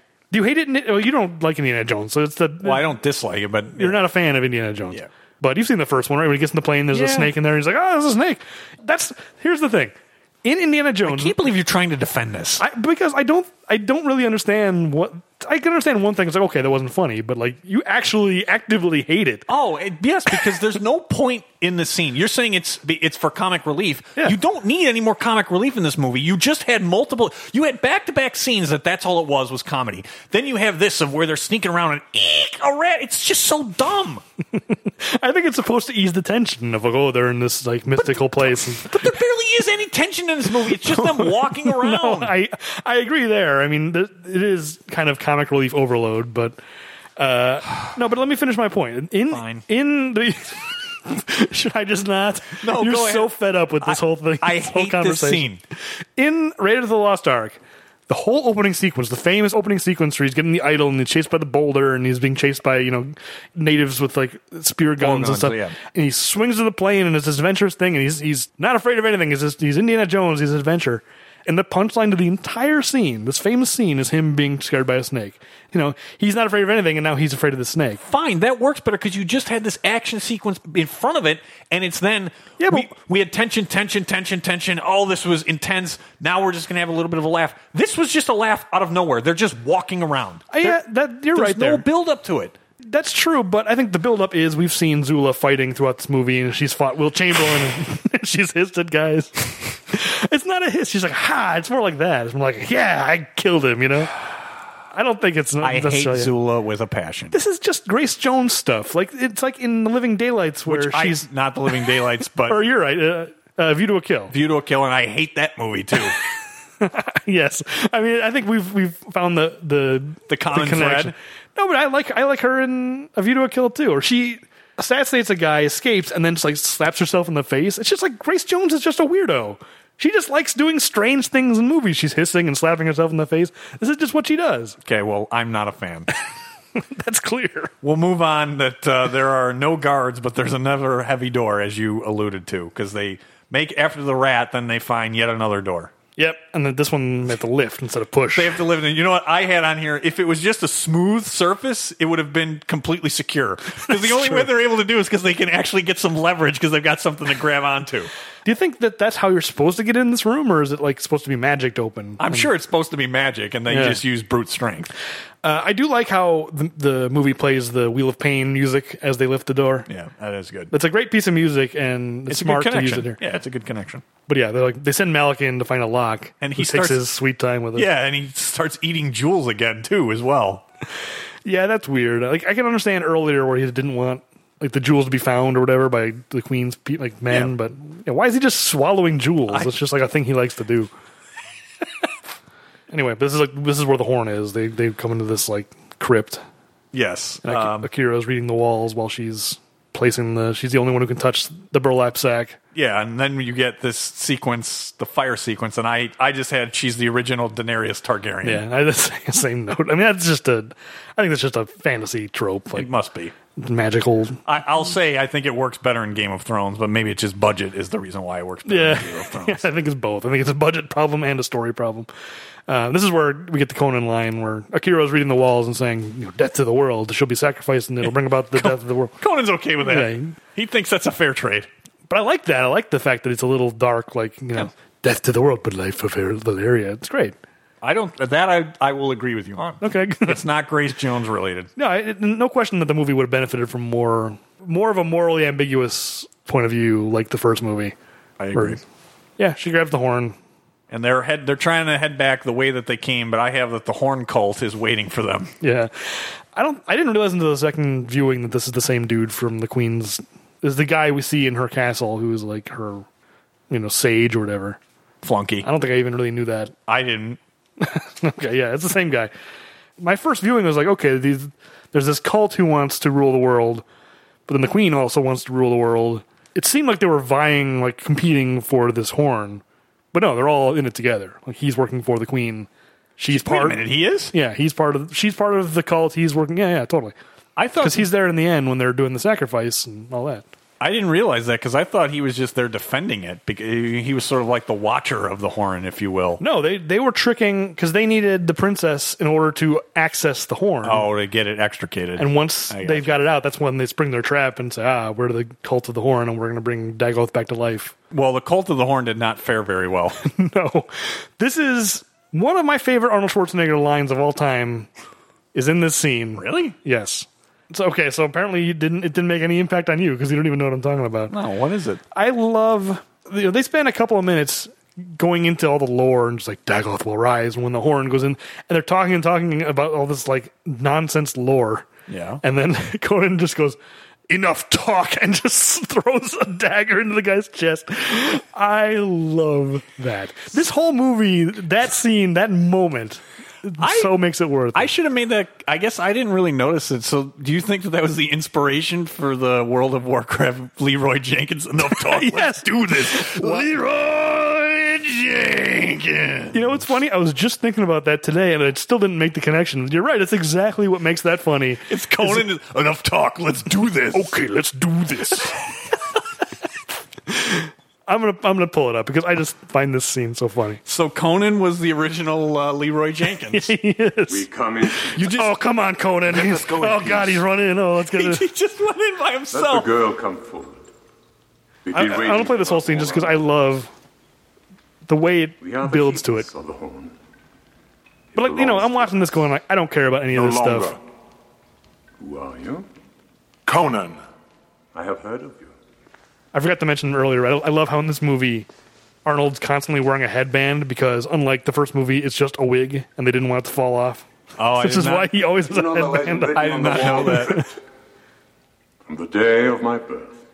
This Then guy's you kind know of a Christopher what will Lee happen. vibe. If the horn Yeah, I is actually placed back thought it was the to first time I forehead of watched it. Dagoth. Yeah. I thought it was Christopher Lee. It's, Yours I will live don't know if again. it's the same He accent who or something. gave him But life will stand by his right hand It's the voice in particular. The voice and the cadence is there too, though. That feels Christopher Lee. The man with the golden gun. From his rebirth. Knick-knack! We will control him. Right, here we go. No one is able to control him. His power and his evil are too great. Give us the girl or we'll take her. Enough talk. That's so great. And the way that the high priest reacts, or he's just like, he is so taken aback. He's like, what violence? You know? I love the that. enough talk. That is for let's do this. It's only 2 words, and I think it's one of my favorite Arnold Schwarzenegger. Not just in this movie, but all of Arnold. Like, enough talk is great. So can you explain to me that? I mean, you can give the body count and maybe break it down, but I don't think you need to do each one individually. No. But my question to you is: how is Zula's toothpick stopping these swords? That's a fair point. What is it made of? Is it made of the trees from the second Lord of the Rings, where it's like an extra because it's former wood that could move and talk and it stops swords? That would be kind of morbid if that was the case. I'm just If her stick just said ouch every time. Just, ow, hey. that hurts. Please stop. Yeah, I mean, it's not something I thought about, but yeah, the stick wouldn't last long. Well, even doesn't Wilt cut it in half? It gets chopped down. That's what I'm saying. There's no consistency. It gets Yeah. chopped down when Wilt and her are battling. That's right, because I remember kind of enjoying when they're fighting earlier. Wilt cuts it in half, and I liked how she just kind of like chucks it over her shoulder, like, that's done. Yeah, and then goes hand to hand combat. Yeah, and that's a fair point, especially because she is fighting like 5 guys all at the same time. Right. Like they're all swinging their sword at the same time, and she blocks all 3 swords with a stick. Thank you for not defending something related to Grace Jones. No, that's a fair point. So I guess what's the body count here? Because there's nothing really remarkable about any of these, and that's kind of my frustration with a lot of this movie. There's just not a lot remarkable. It's fine. I don't dislike any of it, but you're right. It's unremarkable is the right word to choose for sure. I've got 21 total in this sequence, so definitely not worth going through one by one. But it's mostly Wilt and Conan Wrecking. Yeah, they're just which in hindsight didn't think about it until just now. But Wilt should be turning. I mean, he does betray Conan sort of, but he tries to by closing the door. I think he's just bad at this. Because like, why is he fighting these guys? Isn't he on their side? It seems like it to me.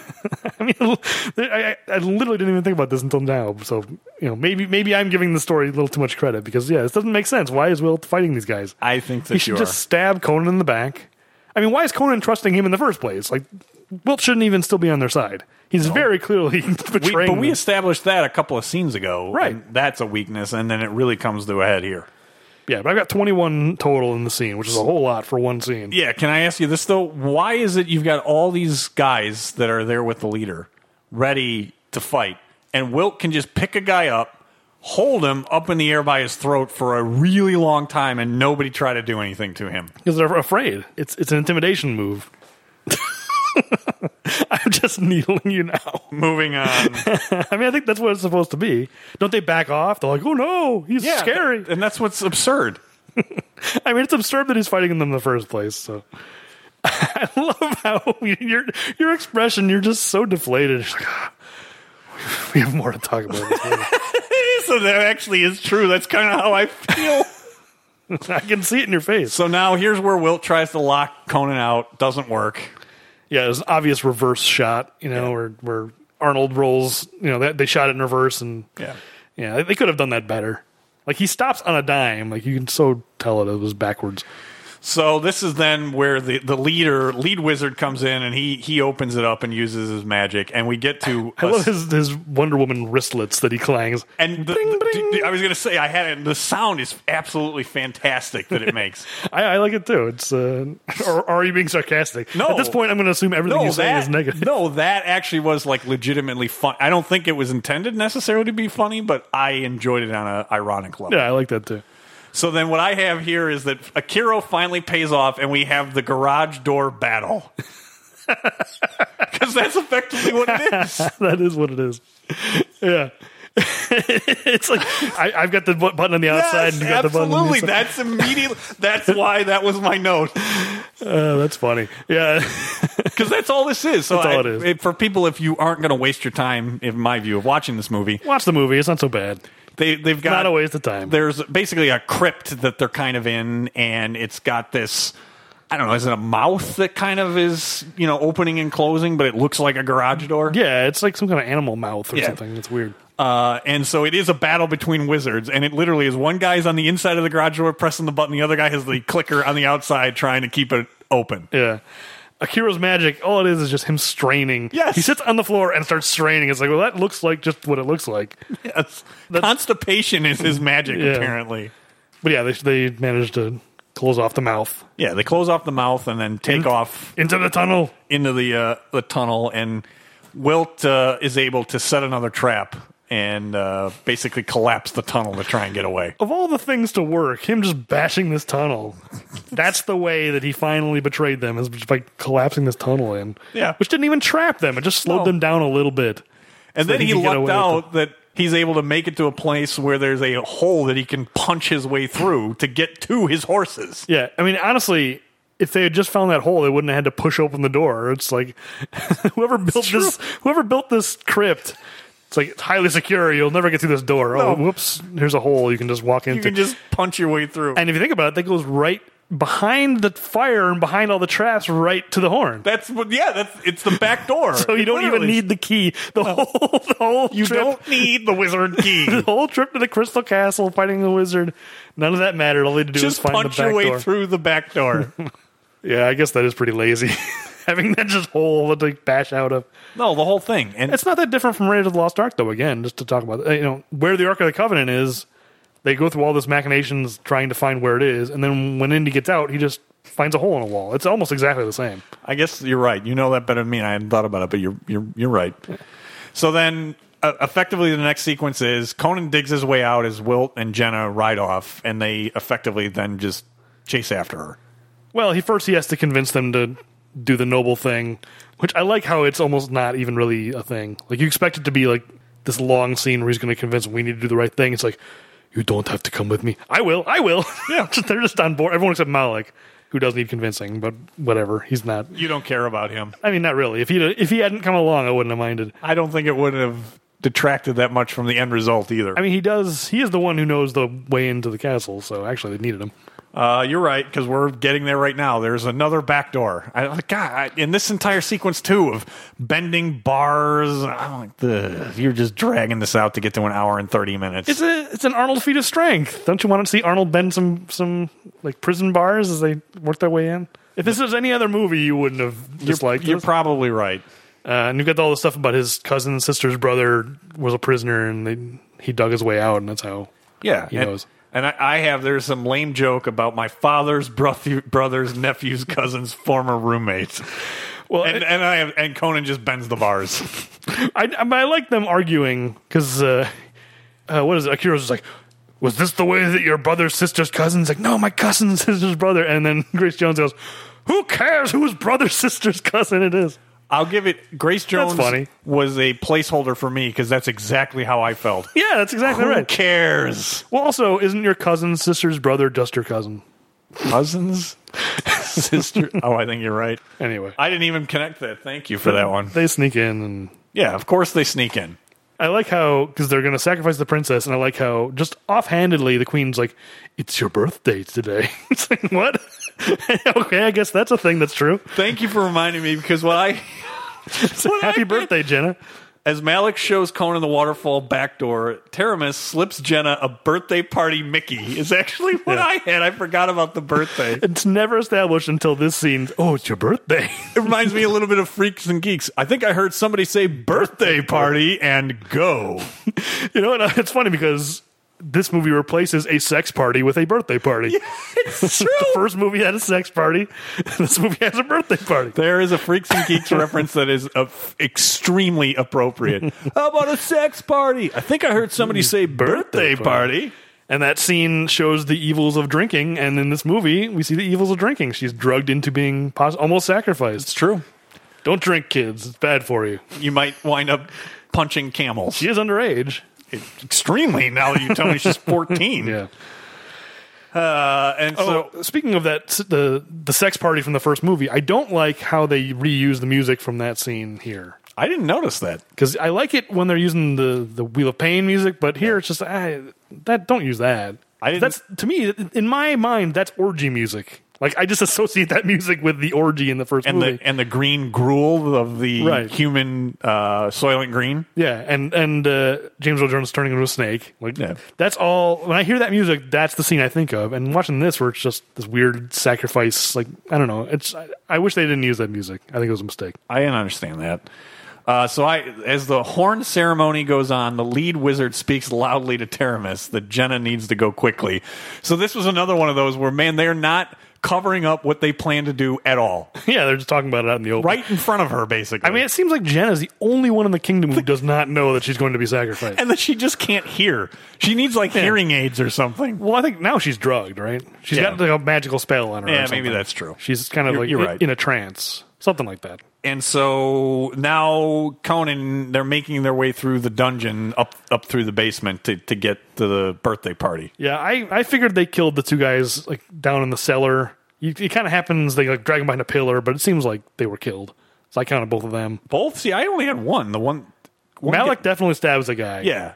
But if he's stabbing that guy, they're not going to leave the other guy alive. It's like Okay. it's like in Heat. It's like once you cross that line, you got to take them all out. Like I just assumed they killed them both. All right. So then You boy, I need to tell the listeners, me comparing this movie to Heat, the face you just made, I've never seen anyone show more intense disdain than I just saw you make. I have no poker face, so it's probably true. Just the fact that I brought up Heat when talking about Conan the Destroyer. You really You know hate what? this movie. I'm gonna, based on that, I think Waingro needs to pay a visit to you. The Grim Reaper is visiting you. So what I do enjoy the next sequence, which is the way Conan jumps out to draw those guards is hilarious. It is really hilarious. It's also hilarious how dumb they are and like Yeah, that they fall for it. they throw a rock and the way that the two guys look around, like, oh, hey. You know, what I have is they're like AI in a video game, like dumb AI. Yes. You know, you throw a rock and the question mark appears over their head. Huh? What happened? Yeah. What was that? So from that of course, then that poor sap, he gets killed. Well, there's two of them, right? I've got two here. Two more guards. You're right. I didn't have the tick marks. I should have had two. That's 41. And then Wilt's eyeing up Conan. And I love this. He could have how many guards probably come help him? No, I'm going to take care of this myself. Well, you know, he's got his pride. He wants to take on Conan himself. Okay. He had plenty of opportunities to do this at a time when he had the advantage. So maybe he's actually like, that's the thing. You never learn anything really about this character at all. Oh, not zero. He's protective of the princess until it comes time to sacrifice her, at which point he doesn't care. Like, that's the thing.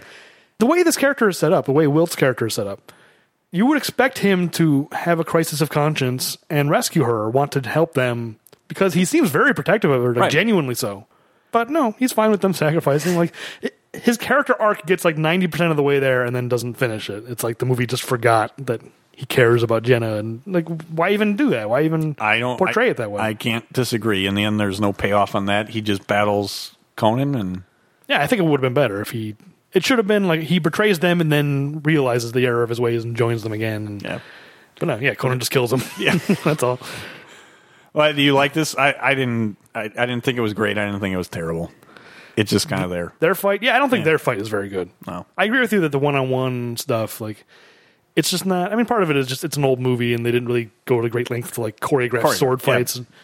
But I don't know. I mean, it's It's fine. It's fine. So can I ask you this then? I want to know, what does Jenna think is going to happen? She has her head tilted back by some stranger with a dagger, and someone else says, kill her. What does she think is about to happen?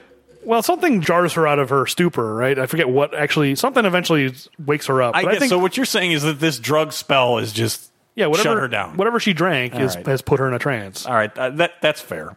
I mean, the movie doesn't make it clear enough. It's clear that something is in her drink, but then, I don't think they needed to really sell that she's in a trance, and it doesn't really do that. But Zula shows up and spears that guy. Gets the javelin throw like Hercules in New York. It's probably worse than Hercules in New York because you can just tell that spear's on a fishing line. You know, no physical object flies so straight. No, It's really, really phony. But whatever, I kind of enjoy it. it gets the job done. Yep, so they save Jenna. So the whole idea is they need to sacrifice her as the statue is coming to life, or else some kind of horrible thing will befall them. And the horrible thing is just, it's a monster. Yeah. It's a big, dumb monster. But the monster does gore Queen Teramis pretty quickly. Yeah, that I like. I think that's appropriate. Yeah. It's sort of a poetic justice that she's killed by the creature that she's raised. And so this monster starts, and Conan starts fighting it. I feel bad for the poor guard. One of the Queen's guards like tries to chime in. It's like, oh, dude, that was a big mistake. Yeah, for sure. I like the fact that he tries to help. It's just like, set our differences aside. I'll help you, Conan. You know, like, it's a big dumb monster. Yeah, that guy definitely gets it. He gets his head stepped on. Yep. Like, if this had been an R-rated movie, I'm sure they would have had his head like Extremely graphic. for sure. Yeah. He's number 47. We skipped over a couple of guards that I counted the 2 guards that when Conan jumps down and like lands on them. You counted those? At first I didn't, but then they're back there lying there the entire fight. Oh, all right. I noticed them like a minute later and they're still back there. I was like, they're still lying there. I guess they're dead. They're done. Yeah. So anyway, that guard with his head getting stepped on is 47. And he's the last guy other than this dumb monster. Yeah, and I think we have established we don't count monsters, so 47 is going to be that. I did like that Zula tries to help out. All she does is get tripped. Doesn't she help? She does something, doesn't she? She does a little bit, but it's not enough, and then she trips over its tail or whatever. I don't remember that. But he just keeps fighting different. Malik throws a knife at it. Well, Conan keeps losing his sword and getting like wrapped up, and then someone's got to come help, and then he frees himself and cuts with the sword. And he goes for the kill of the horn that Akiro tells him to go for, and then you get some Arnold face there when he goes for the kill. Yeah.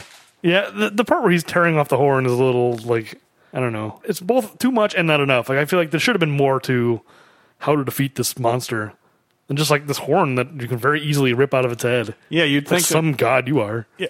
I mean, really.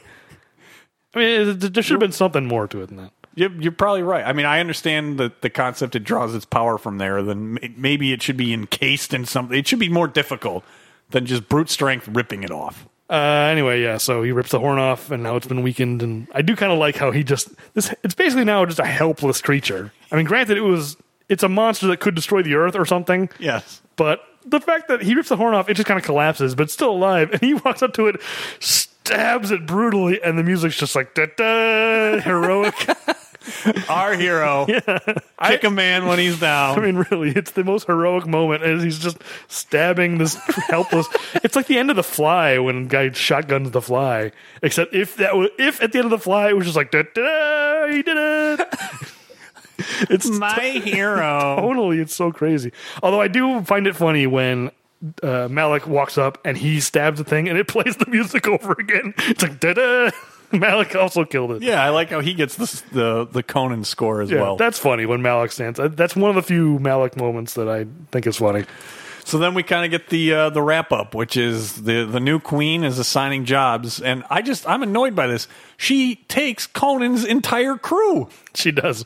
He doesn't need them. He's a promise he was kingdom. He'll have his own crew, later in his life. Well, my notes say Zula gets a brain, Malik gets some courage, Akiro gets a heart.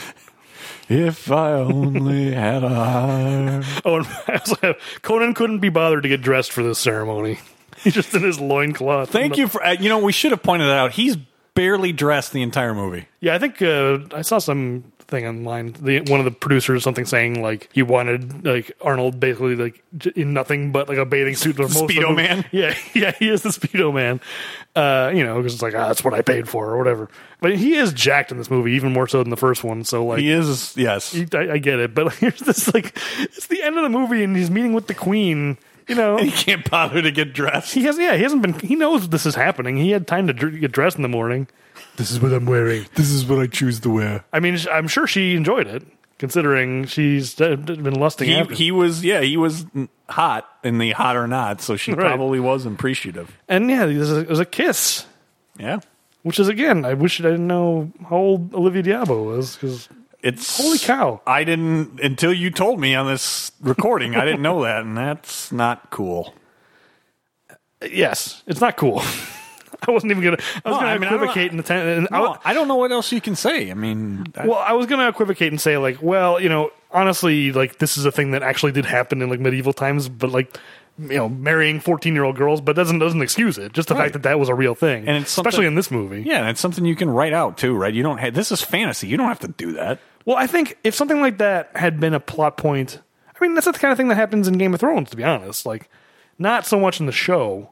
But in the books, like, that's, it's drawing on medieval history, and it's like, this is a thing that happened, so this is a thing that's going to happen in Game of Thrones. And like honestly, if this was something that had happened in the first movie, I don't think it would have been as objectionable because of the tone of it. And it's just like, well, this is gross, but this is a violent world, and and it's based a somewhat gross on, world, history. But in this lighthearted, like children's movie, No, I did not realize that, so that gave me another reason to dislike this movie. really gross. Anyway, that's the movie. So that is the summary.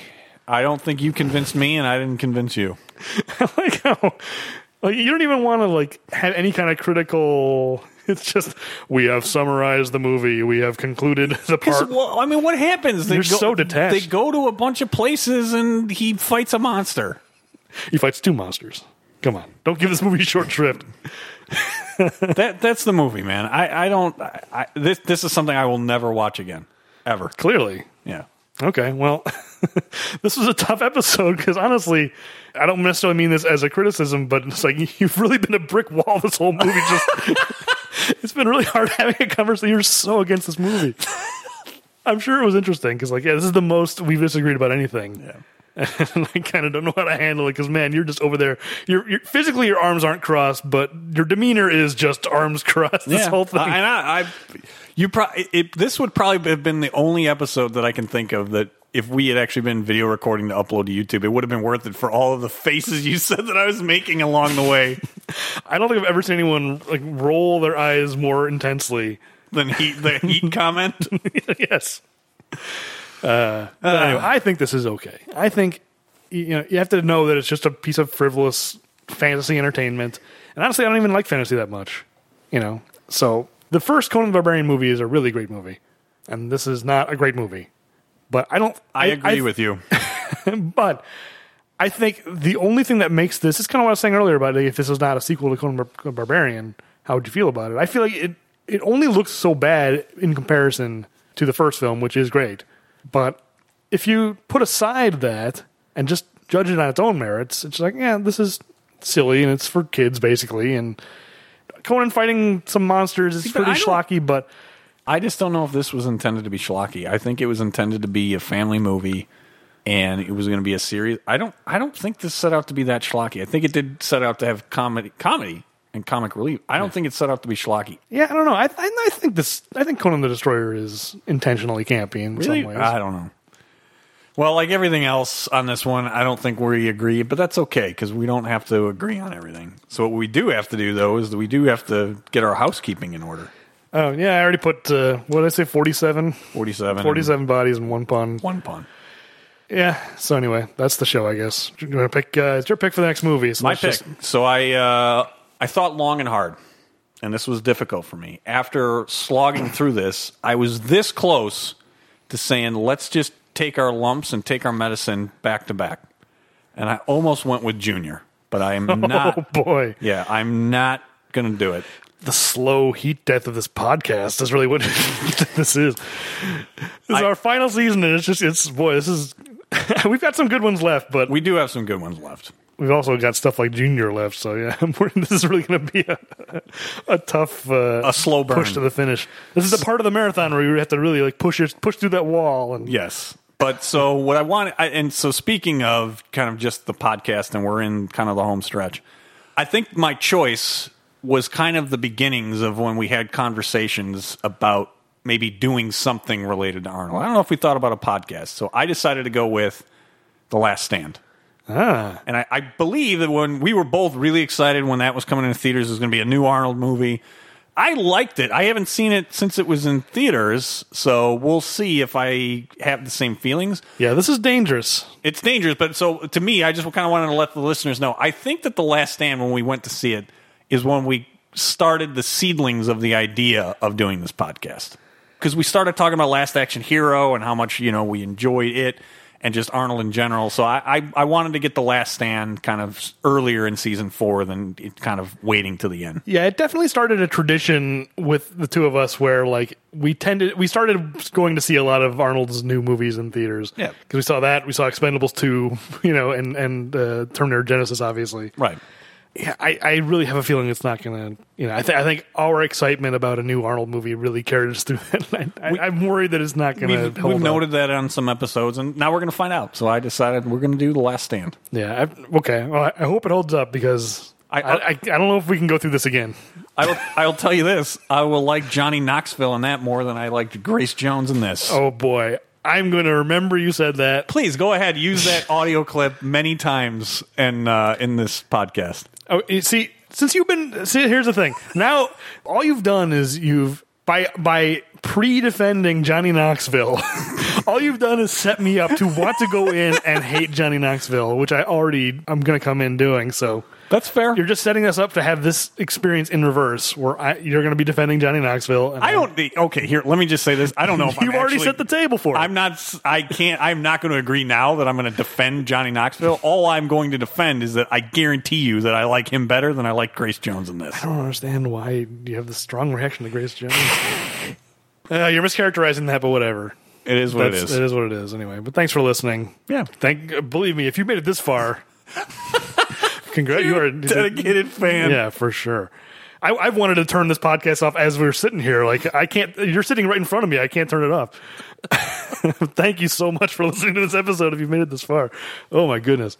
Anyway, you can find us on Twitter at Bad Puns Podcast. YouTube, I don't know, whatever. I haven't had time. Look, we're wrapping this thing up. We're just limp to the finish line, I guess. Do your propers. Look, I can't even continue this podcast anymore. Selling point. I haven't had time. I haven't. We're limping to the finish. I wanted to upload all the episodes to the YouTube, but whatever. Well, there are some up there. So what I would say is the ones that are up there, please comment. Or on your podcast app of choice, like us and give us a favorable review. And I have my rule in a crisis situation. I can't wait to hear it. Is it about Grace Jones? It is not about Grace Jones. Okay. My rule in a crisis situation, it's going to pull from this and actually an action movie that I really love. That when you're surrounded by glass, just break as much glass as you can because only good things can come from it. 7 years good luck for each one. Yes. In that world, it's the opposite. Absolutely. Shoot the glass. That's right. That's the show. Enough talk. We'll be back with what the f*** is that movie called? Oh, jeez, come on. I'm so done. What's that movie called? The Last Stand. We'll be back with The Last Stand. I can't believe you dropped an F-bomb.